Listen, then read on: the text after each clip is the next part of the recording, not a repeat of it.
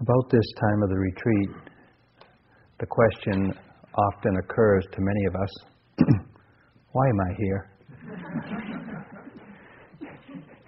And the initial answer that appears in the mind may be superficially correct, but often does not reveal the whole set of conditions. It's clear that each one of us has made a decision some time ago that was in pursuit of fulfilling our aspiration to be here and to practice, to awaken to some degree. And there's also the place. All of the people who have been on staff and organizers and contributors to creating this place have made this place so that we could be here. And there's a dedicated staff that are in an ongoing way fulfilling their responsibilities, enabling us to realize our aspiration. And there's just an infinite, intricate web of conditions that are weaving this moment into being. And there's one condition that is often overlooked, but it is vitally important. And to reveal it, I need to tell a story. It's said that hundreds of thousands of eons ago, there was an ascetic, Sumedha, who had been practicing diligently for a long time, and his mind was ripe for full awakening. And one day on his alms round into town to get his daily food, there was a big commotion in town, and he inquired as to what was going on, and he was told that the Buddha of that day, Dipankara Buddha, would be coming to town. And so he thought, well, that'd be an interesting thing. Let's check it out. So on the appointed day, he prepared a section of pathway for the Dipankara Buddha, and the Dipankara Buddha was coming with a retinue of students and devotees. And when Sumedha saw Dipankara Buddha, he, just through the powers of his own mind, saw that this was a pretty radiant, special being, and understood something about the quality of mind and just the uniqueness of the Buddha. And in his heart, he had the thought and the aspiration, I'd like to be a Buddha someday, in order to, like Dipankara Buddha, help others free themselves from suffering. Well, it so happened that Dipankara Buddha, with his capacity of mind, checked out Sumedha and realized that Sumedha had just made an aspiration to become a Buddha. And so he did a quick scan of his karmic records and realized that indeed the ascetic Sumedha did have the qualities or qualifications or the whatever's required to become a Buddha. And so he acknowledged to Sumedha that indeed one day he would become a Buddha. And so having his aspiration affirmed, the ascetic Sumedha became a bodhisattva. Hundreds of thousands of eons go by, hundreds of thousands of lifetimes go by, during which time that being, that mind stream that was present and made that aspiration, undertook the challenges of becoming a Buddha, perfecting the paramis, the forces of purity, generosity, renunciation, energy, wisdom, equanimity, loving kindness, patience, truthfulness. Putting himself in just extraordinary situations where he would have to develop these qualities of mind until in his final lifetime as Prince Siddhartha, born 2,500 years ago, he fulfilled the conditions for becoming a Buddha and became the Buddha of our day, Gautama Buddha. After his awakening and becoming a Buddha, taught men, women, monks, nuns, royalty, and beggars for 45 years. And those teachings were heard, practiced, realized, and passed on for the last 2,500 years. And all of us have received teachings in that direct lineage of the teachings of the Buddha through our teachers in Burma and Thailand and elsewhere. And here we are. We are here because that ascetic, Sumedha, had a powerful intention. But it is a condition playing a big part in our lives that we rarely give a thought to, may not even know about. And yet it is a condition that's helping weave this moment in our life into being. This story points to what I want to speak about tonight, and that is the power of intention.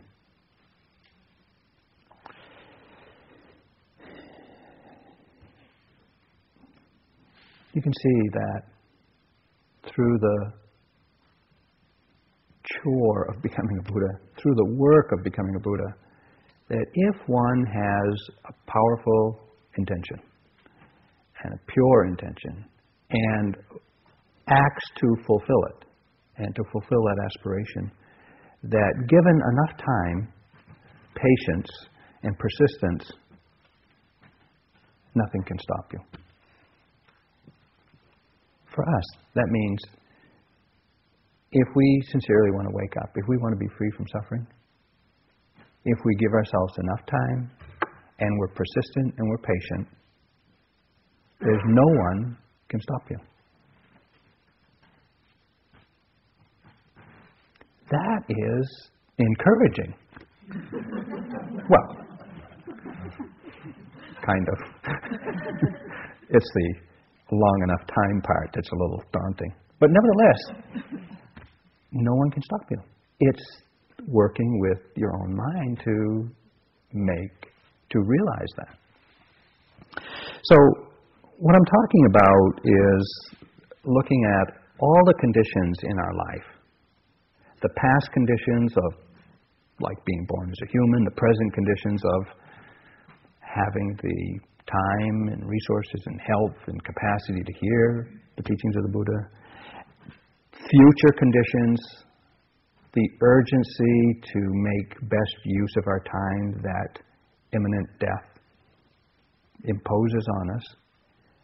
It's just this infinite variety of conditions, impersonal, that are holding us and moving us along in this moment.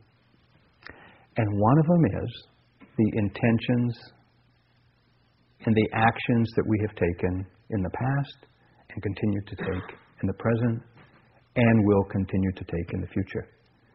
And these actions and these intentions are karma. Are karma. Karma is the law of moral causation. It is a natural law. It means that it is a law unto itself. There's no one making it happen, whether it's you or I or any other being. It's like the law of seeds, seed propagation. You know, if you plant a seed, an apple seed, you get an apple tree. If you plant an orange seed, you get an orange tree. And if you nurture that seed with the right conditions, it will grow a tree that will produce a flower, that will eventually produce a fruit, like the seed. The same with weather. There's just patterns of nature that have been observed over and over again that are articulated as the law of plant propagation, the law of gravity. No one created it. No one's making it happen. No one can stop it from happening. It's just the way it is. Well, so too, the mind and the unfolding of the mind has been observed carefully by those who devoted their lives to it. And the law of karma is an articulation of what they have observed. In its short form, in the most succinct way of saying it, the law of karma states that actions taken rooted in greed, aversion, delusion produce an unpleasant fruit. Actions taken rooted in understanding, compassion, generosity produce, both immediately and in the future, a pleasant fruit. Powerful actions, powerful intention produce more powerful results. Weak intentions produce weak results. Every action, every thought, every time we speak, every time we move our body to act in some ways, is a karmic act, sure to produce and to condition many results. All that we experience in an ongoing way in life is in part conditioned by previous karmic actions.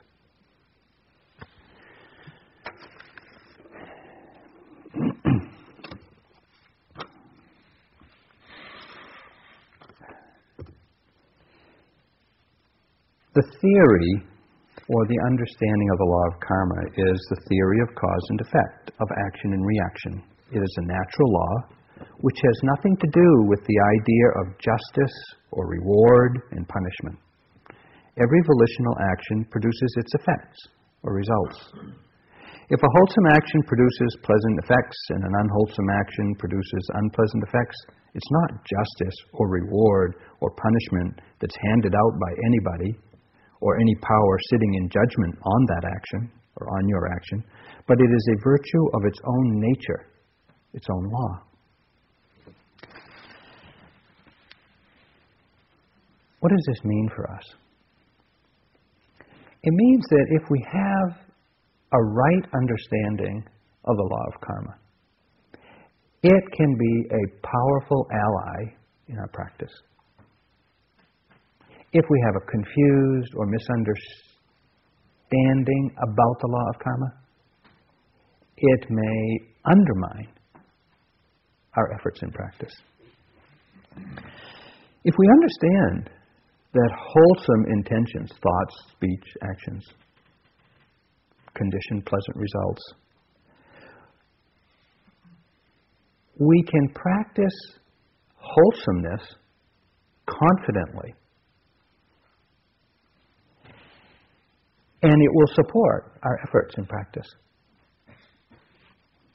We can adopt a wise attitude towards the emerging and ever-changing experience. We understand how this is happening, how to affect the future. We can also use the law of karma to order and regulate our life, because we'll give thought to actions before we take them. We can pay attention to our motivation and where our thoughts are coming from, where our speech is coming from, where our actions are coming from. And when we have consideration for others, and we're careful not to harm ourselves or others, we can be sure the result will be pleasant. It is our choice. We have the freedom to choose. But it takes paying attention to see the space in the mind where that choice and decision is made. Now, the law of karma, or when a karma talk is given at a retreat, it often provokes a lot of questions and fear and anxiety about things we've done, probably. But so I'm not asking you to believe it as dogma, but just allow it to be a possibility. I never accepted it as dogma, but I've seen that as I've gone along in practice, and given some of my experiences, that I live and act as if the law of karma were true. One powerful, but not totally convincing experience. When I was a monk in Burma, I was in this one monastery, and I stayed in the monastery the whole time for many years. And eventually, Burmese people in the area knew of me. Those who came to the monastery to practice or see other monks or nuns knew me, and there were a couple of times where I'd be in my cottage and meditating, and I'd be a knock at the door, and I'd go to the door, and it'd be a whole family, a whole Burmese family there, mom and pop and the kids and the grandparents, the aunts, the uncles, and they would have gifts, a set of robes and an umbrella and some sandals and this, and maybe some food if it was before noon, and they'd all come piling in, and do their bows and da-da-da.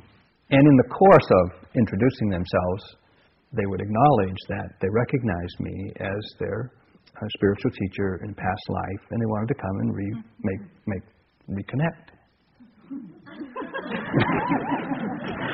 Well, I didn't affirm it or confirm it or deny it.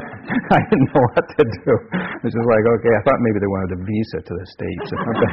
But I was like, okay, and accept the gifts and not to deny them, but not to use it either. But as the Buddha said, the law of karma and the how karma happens, how it all happens, is one of the great imponderables. And that was one of my great imponderables. The Buddha said, inconceivable is the beginning of this wandering on in birth and death. Not to be discovered is a first beginning of beings who, obstructed by ignorance and ensnared by craving, are hurrying and hastening through this round of rebirth. No beginning to be discovered. When we understand that actions and the intention behind those actions, thoughts, speech, and actions, is the cause or one of the conditions that produces the pleasant and unpleasant conditions in our life, then we pay attention. We pay very close attention to where we're coming from. We watch our motivation. We watch this intention, because in anticipating results, we're going to make different choices. And so this intention is both the motivation for doing what we do, the rationale, the justification, which, if it's rooted in generosity, kindness, understanding, we act in a way that doesn't cause harm. The result is pleasant. And if it's rooted in greed, aversion, delusion, it's very self-centered, a very limited concern. It springs from fear and acquisitiveness, and, the result is predictable. But the intention is not only the rationale for acting, it's that moment. It's being able to recognize the moment when we're about to act. Someone asked a question earlier today about that space in the mind just before he was about to say something unskillful. That's it. That is where our awareness, mindful awareness, can make a choice. If we're not aware of that space in the mind, the decision will be made by unconscious habit.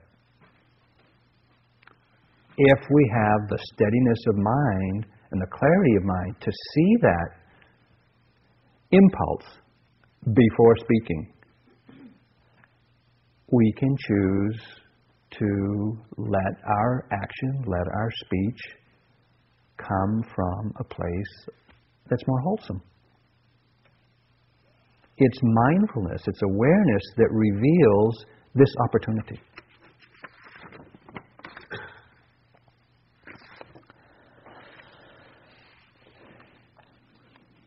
What makes an intention so powerful as, for example, the intention of the ascetic Sumedha?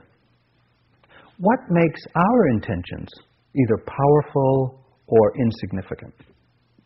Because we speak and act and think a lot. And some things produce immediate and dramatic results, and some don't. One condition is the energy of the mind. If the mind is enlivened and awake and energetic and has a dynamic quality to it, then the intention is more alive, there's more juice to it, there's more power to it. If the intention is repeated frequently, if we reflect repeatedly on what it is we want to do, what it is we want to say, or we practice kindness or generosity over and over and over again, the frequency of repetition strengthens the intention.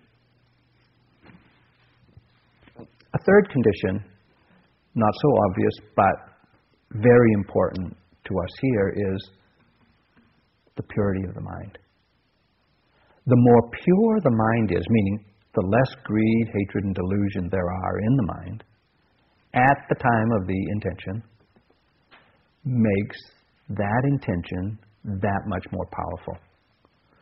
The pure mind, the mind that is not defiled, not contaminated by the hindrances, is very collected, is very calm. And it sees and recognizes the means to the end. And so the intention is in alignment with the end that we desire. And so the work we're doing here to purify our mind momentarily or for sustained periods of times, to purify the mind of the defilements, is very important work. Because in this opportunity, or within the purity of the mind, we have the opportunity to plant very powerful karmic seeds. The seeds of renunciation. We're facing the results of prior karma, and at every opportunity we have or at every moment, at every experience, we have the opportunity to let go.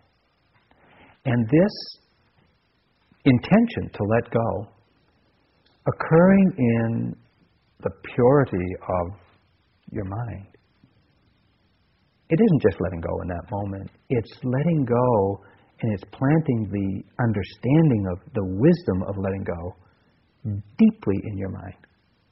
It's not going to come out that easy. And that in time becomes more habitual.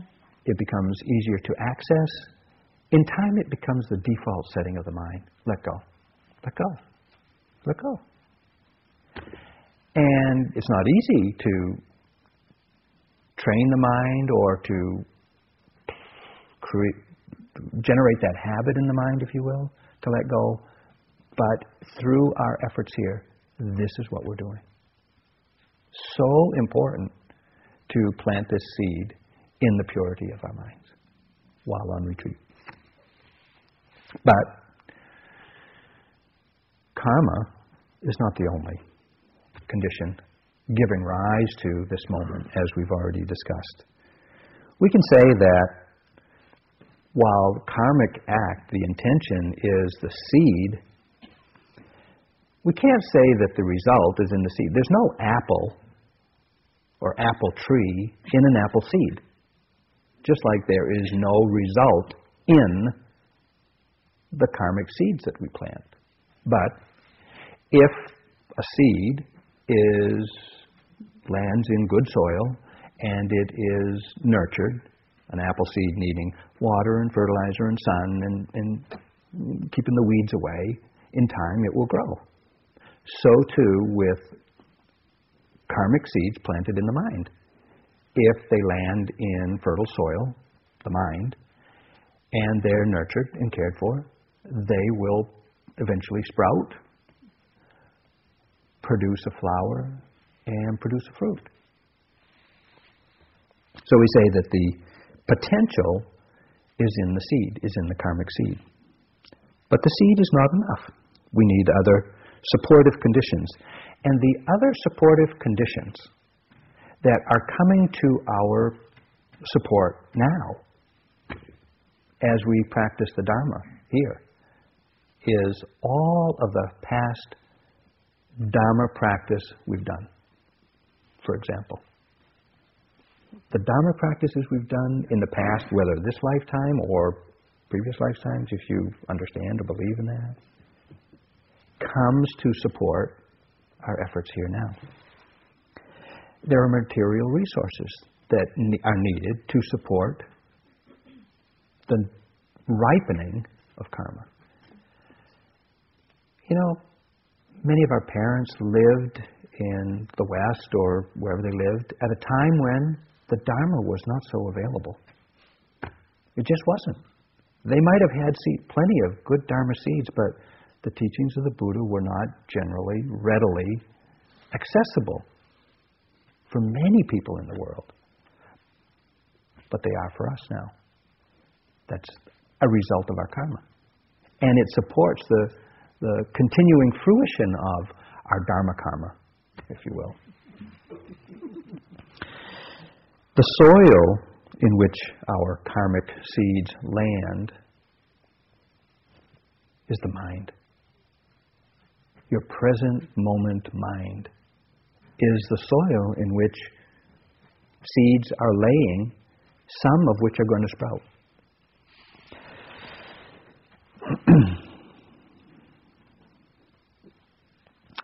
I remember when I had done one retreat, and a couple years later I went on staff at the meditation center in Massachusetts at IMS. And the first year I was there on staff, there was a Burmese monk that came to the center for a week. And we were told about this monk, that he was a Burmese monk, and he was quite elderly, and he'd done a lot of practice, and he'd spent, at one point in his life, he'd gone into a cave, and he stayed in a cave practicing alone for 16 years. At which time, or after which time, he realized, his teacher had died. How did he know that? He came out, went to his monastery, and sure enough, his teacher had died. He took the responsibility to care for the body and to find a new abbot for the monastery. Having done that, he went back into the cave for another 17 years, alone, practicing 24/7.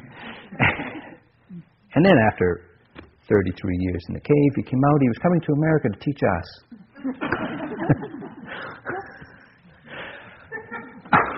I didn't know what a monk was. Never seen a monk. Didn't have any idea.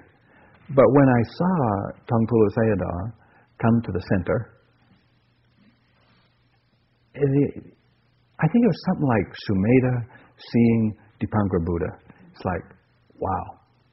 But it's just a little short, skinny, wizened old guy wearing sunglasses because he'd been in a cave his whole life, and he's just sitting up there offering teachings. I mean, how did I know? I didn't know anything about him except the story I'd heard and what he looked like. But in my mind, I recognized something. I don't know what his accomplishment was. I mean, I just heard a story, but somehow I said in my mind, I want to be like that. I didn't want to wear sunglasses. I didn't want to be in a cave. I don't know what it was, but I wanted something that he had. And so I had this thought, I want to be a monk. And I thought I wanted to be a monk. And so I, was kind of on the track to, but there were no resources. There was nothing coming to my support. I didn't have any Dharma understanding. I didn't have any money. I didn't know how to be a monk. I didn't know what you had to do. I didn't know anything about it. I didn't become a monk. It took 8 years of more retreats and more understanding and maturing the heart, really drawing the Dharma karma, if you will, to support my aspiration to become a monk. Nurturing the aspiration when the time came, the opportunity was there, the thought arose in mind, I think I'll go be a monk. The aspiration was nurtured, the decision was made, and off I went and ordained as a monk. To struggle against conditions, not wholesome. But to nurture your aspiration and wait for conditions to support it is the path of awakening. So I encourage you to recognize and really articulate to yourself what your aspiration is. Whether it's just to finish this retreat or to do another one if you wish, or a longer retreat or whatever. Maybe it's to be a monk or a nun or, hey, why stop there? Let's go for it. Let's go for full enlightenment. I mean, if that's your aspiration, no one can stop you. And to nurture it, just to do what you can to nurture it, even though it may seem impossible, unlikely, too expensive, whatever. And you've got too many obligations, conditions change. And if you've nurtured your aspiration and you've kept it in mind, when conditions support the ripening of that seed, it will happen.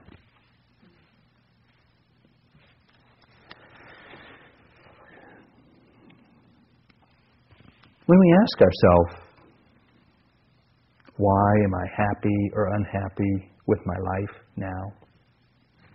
There are just, there's a lot of pundits that have an answer for you.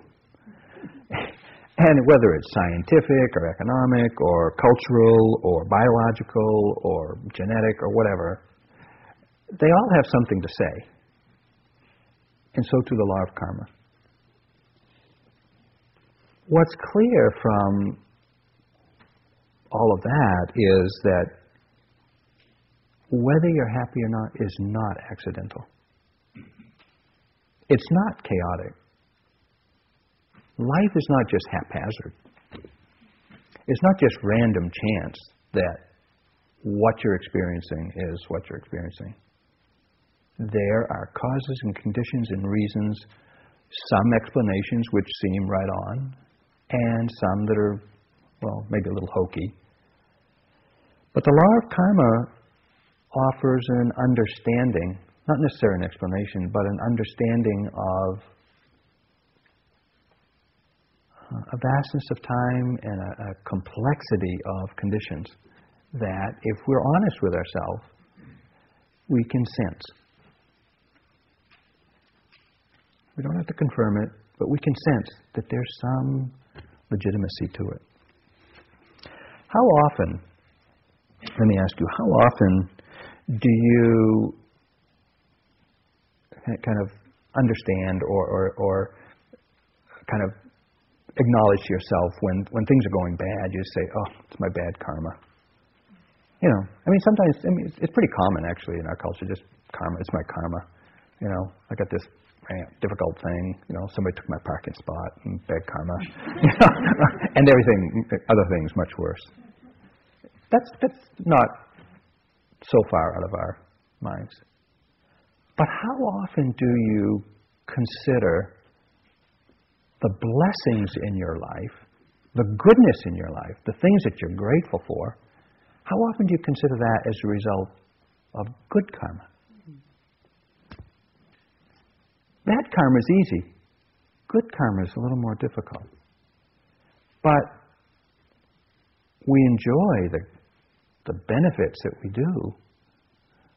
The health and the wealth and the opportunity to hear the Dharma and all that we have can be grateful for. Conditioned in part by previous wholesome karmic actions. The Buddha saw this, and when asked, why is it that some people die young, some people are sick, some people live to be old, some people are really intelligent, some people are free, some people are struggling, why is it? And the Buddha answered from his perspective, the karmic perspective, that, if you are stingy and don't practice generosity, the karmic result of that is being poor or living in need and want. On the other hand, if you have practiced generosity and a sharing, that the karmic result of that is living a life of abundance and wealth. Important for us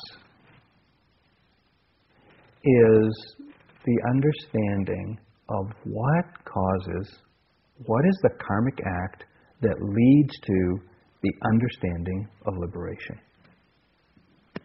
Because it is understanding that liberates the mind. The Buddha said that the cause for wisdom or understanding is investigation. Those who look, those who want to know, those who ask the questions, those who are looking at their minds in order to inquire about suffering and the causes of suffering, are those who find the result in liberation. So there's a lesson there, there's a message there that it's not accidental. To awaken, to be free, to disentangle the heart-mind from suffering, the causes of suffering, it's not accidental. It's not poof, and I can't give it to you. It's because of the act of and the intention to understand and the act of looking and investigating and paying attention to how it's happening in this mind, which in time results in the understanding of liberation. During the Buddha's time, there are just many stories of beings reaping their karmic fruit. And some of them are pretty phantasmagorical, and some of them are interesting, and some of them are pretty alarming. There's one story that just points to the subtlety of understanding karma. And it's about Agantuka, who was a rich banker. Now, during the time of the Buddha, there was this banker, Agantuka, and he was wealthy, just extraordinarily wealthy. But he went around in his life wearing rags in an old beat-up, something like a rickshaw or a wagon or whatever it was that he rode in. And he ate kind of coarse, kind of bad food. And he was just, he didn't enjoy his wealth.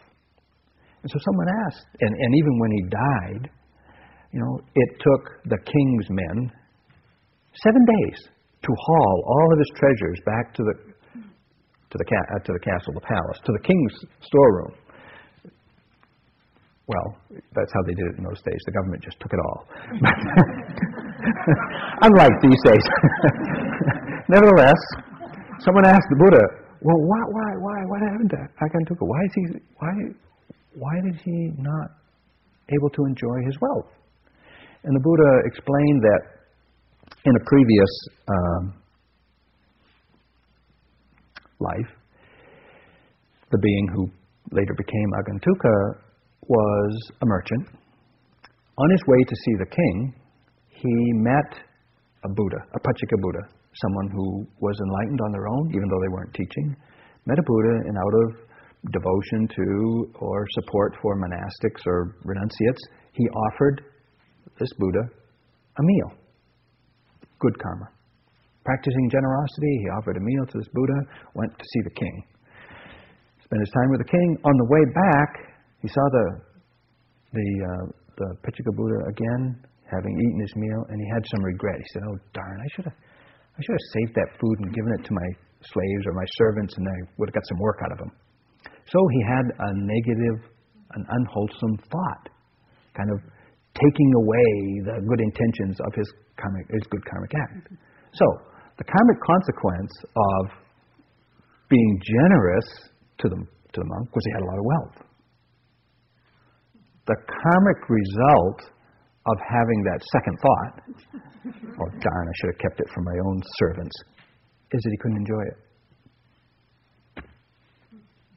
Single thought. Be careful what you think. We are, through our own wisdom or ignorance, delusion, we are the architects of our future. We have this opportunity presented from past conditions coming into giving rise to this present moment. How we treat this moment plants the seeds that we will harvest in the future. How you reflect on your past wholesome actions is also a karmic act. How you reflect on your past unwholesome karmic actions is also a karmic act. What this means is that, well, let's face it, we've all done a lot of questionable things in the past. But now in our practice, sometimes the painful past comes up for review. And we see, and we feel the shame, we feel the guilt, we feel we feel regret, we feel remorse for speaking and acting and doing things that have caused pain to ourselves or others. That feeling of remorse is wholesome because we see the unskillfulness of that previous action. We can't take it away. That has gone by. That karmic act has gone by. But the further karmic act of regretting or having remorse and understanding this was not a skillful thing is a wholesome karmic act that serves to mitigate the unwholesome karmic act that we performed previously. So the past is past, but we can change our relationship to it through awareness. We can come to understand what was unskillful. Let that guide us in the present and in the future, not to make that mistake again, or not to undertake that kind of unwholesome action again. And so, when we review the past and we see these painful places and how unskillful we acted, there's value to be extracted from that review. And the value is in understanding what is wholesome, what is unwholesome, and letting that serve to inform your decisions and your actions in the future. So it's not just wallowing around in the past and trying to fix it and just feeling guilty and, it feels like that sometimes. But there's wisdom there to be tasted and to be used in our life. When does karmic acts, produce their result? Well, both in the immediate moment if we're acting unskillfully, there's going to be some tension in the mind, in the body. There's going to be some unpleasantness. Maybe it's going to be spread around among others who are there at the time. On the other hand, if we're practicing or if we're acting in some wholesome way, we're practicing generosity or kindness or whatever, the mind is filled with lightness and joy and pleasantness and appreciation and gratitude, and we share that with others around us. The result is immediate, just right then. We get the pleasant or unpleasant result both immediately, and since the seed has landed in the mind, it can produce similar result anytime in the future. I think it was Menindra used to say, hey, if you want to be happy, practice generosity. Because when you think about it, it makes you happy. When you're actually practicing, it makes you happy. And every time you think about your practice of generosity, it makes you happy. You want to be happy? Think about it. Whatever wholesome acts we do, we can remember anytime we want. And it brings, right then, it brings that pleasant result, pleasant karmic result. It's not so mysterious. I mean, there are some dimensions of karma that's mysterious, but some of it's so obvious. We see it, we just need to be reminded of it and see it acting, see it playing out in our life, and we can really get the benefit from it.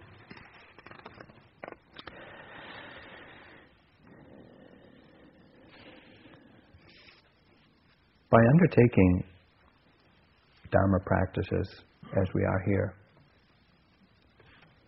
we say that as we purify the mind, we set up a kind of a force field in the mind that protects us. Or we say the Dharma protects those who protect the Dharma. How does this happen? Well, we've planted some unwholesome karmic seeds in the past, but they too need fertile soil for them to produce their results. But if we're in a wholesome Dharma field where our minds are pure and we're making effort to fulfill our aspiration, we don't give space in the mind. The mind is not ripe for unwholesome actions, the worst of them, to take root and to produce their result. It's like, as Geshe Kelsang Gyatso says, how is it that harmful results follow from harmful actions? It's by a force of the imprint placed on the mind that the potential to experience future suffering comes about. For example, a person who commits murder or some other crime plants a very strong negative impression in his or her mind. And that impression or seed carries with it the potential to place that mind in a state of extreme misery. On the other hand, if you are keeping your mind pure and you're associating with good friends, good Dharma friends, that misery, that potential misery in the mind, doesn't have a chance to sprout. And so our Dharma practice calls forth our previous wholesome karmas to support us in this effort. Sure, we've all experienced unpleasantness today. Unpleasant body, unpleasant mind, unpleasant whatever. But it's workable. And so we can see that the quality of our life now is extraordinary. Just this week, just to have this opportunity to live in harmony with one another, to have this time to pay attention, to look, to be gentle with ourselves and others. It's just an extraordinary opportunity, not accidental. We're not making it happen now. It's a result, it's partly a result of our aspiration, a prior karma.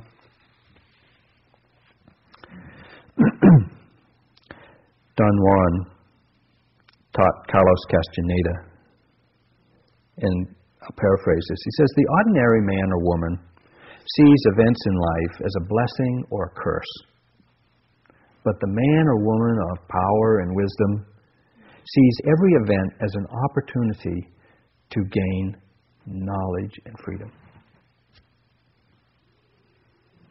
It doesn't matter whether it's pleasant or unpleasant. If we use it to gain knowledge, we can use it to achieve freedom, to realize freedom.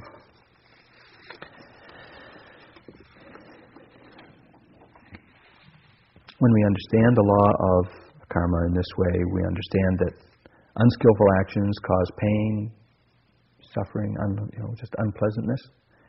Then we can reflect prior to speaking, acting, thinking, and choose more wisely, more skillfully how to act. When we fear future karmic result, that's a wholesome state of mind.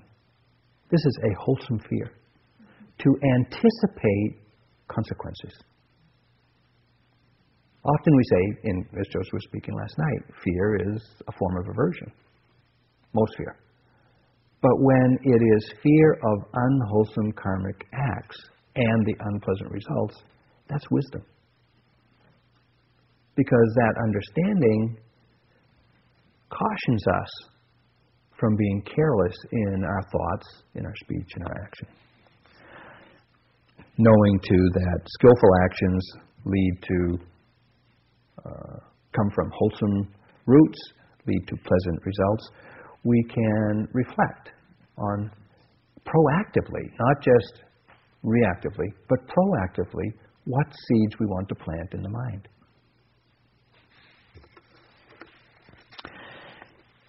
However, the key to successful karmic action is mindfulness, is awareness. Because it is awareness that acts as the inner mentor. It is awareness that tells us this is wholesome or this is unwholesome. It tells you what is pleasant, what is unpleasant, what is painful, what is not. And it tells us, it shows us what thoughts are skillful, what thoughts are unskillful.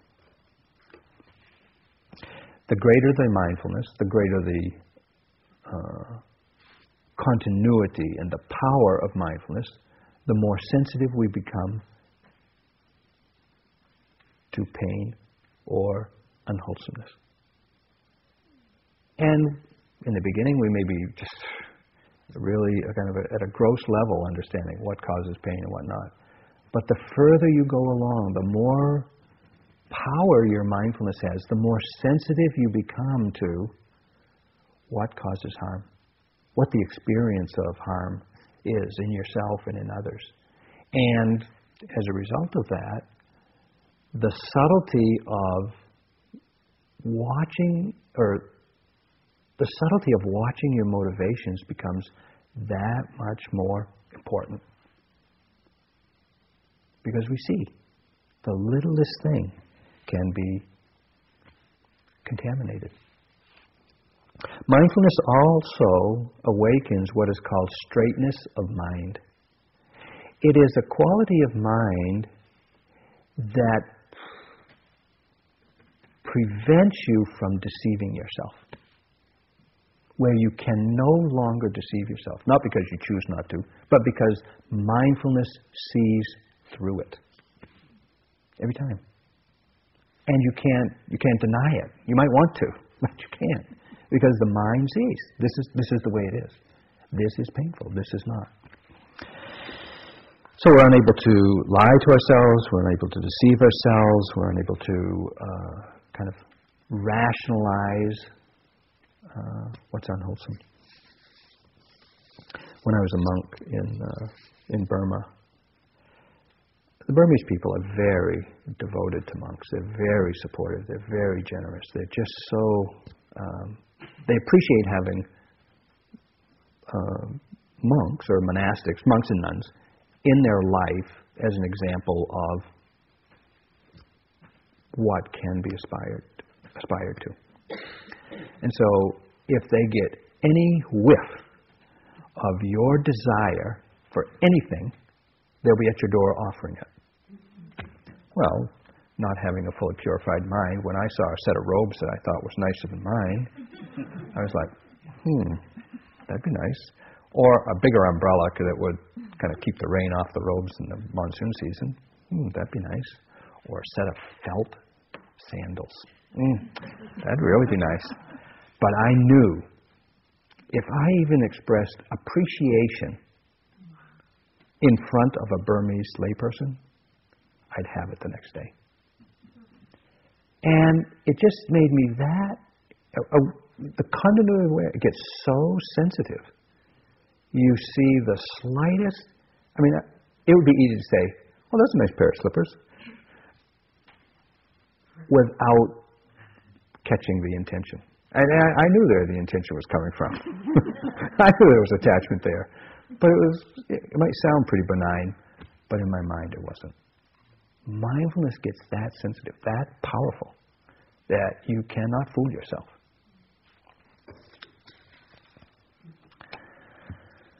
Mindfulness is a great protection. It just saves us from so much unwholesome karma. What we're doing here can be seen from so many different levels. But the purifying the mind and the deepening understanding, the sensitizing of our understanding to what causes suffering and what causes liberation is just paramount. Now there's one more understanding of the law of karma that is counterintuitive, but it needs to be recognized. It said, it is of greater karmic consequence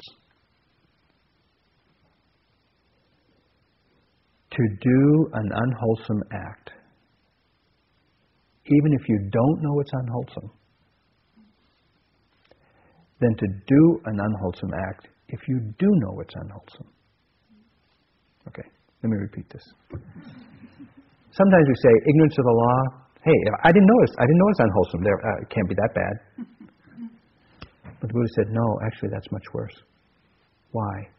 Because when we do not know that something is unwholesome, we don't give it a second thought. We just do it with full, reckless abandon. We just say, yes, go for it. Right. No regret, no remorse, no second thoughts, fully invested, maybe over and over again. We don't know. That ignorance is causing greater energy, repetition, confusion in the mind, and it's just making that karma that much stronger. But if you know something is unskillful, it's not really that wholesome, and you think about it, and you reflect on it, and you have a lot of second thoughts, and you hesitate, and you doubt, and you do it anyway. All those thoughts, all those second thoughts, all that doubt, all that remorse, all that regret, all that wholesome guilt, so to speak, serves to mitigate them. So it's better to know than not. Yeah. Unfortunately, it's not easy to know and to act on what we know. This is our challenge, to awaken, to sensitize ourselves to what is truly wholesome and unwholesome. So we feel how painful thoughts are, feelings are, regret is. And it serves to guide us in the present, planting the crop that we will harvest in the future. We have this lesson presented every moment from the past. Past karma presents this moment. And we have an opportunity every moment to plant the seed of our future results. Every moment. You can see why mindful awareness of this moment, just what is happening in its bare, unrationalized, unexplained, just this is the way it is, and having the capacity to respond with awareness rather than react out of habit is so important. This is where we're working. Moment by moment, developing awareness of this in order to understand more deeply and to harvest this fruit of liberation from understanding. So let's sit for a moment.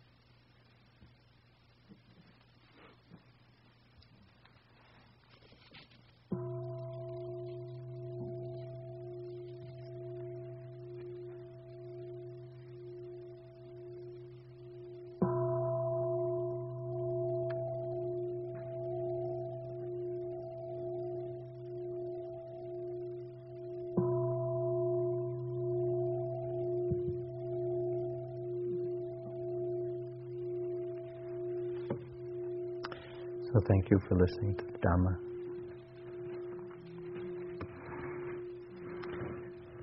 There's time for walking practice, and then at 9:15 we'll meet here again. And for those of you who haven't taken the opportunity to rehearse with the Dharma, with the Metta Quiet. Thank you for listening. To learn how you can support the teachers and Dharma Seed, please visit dharmaseed.org/donate.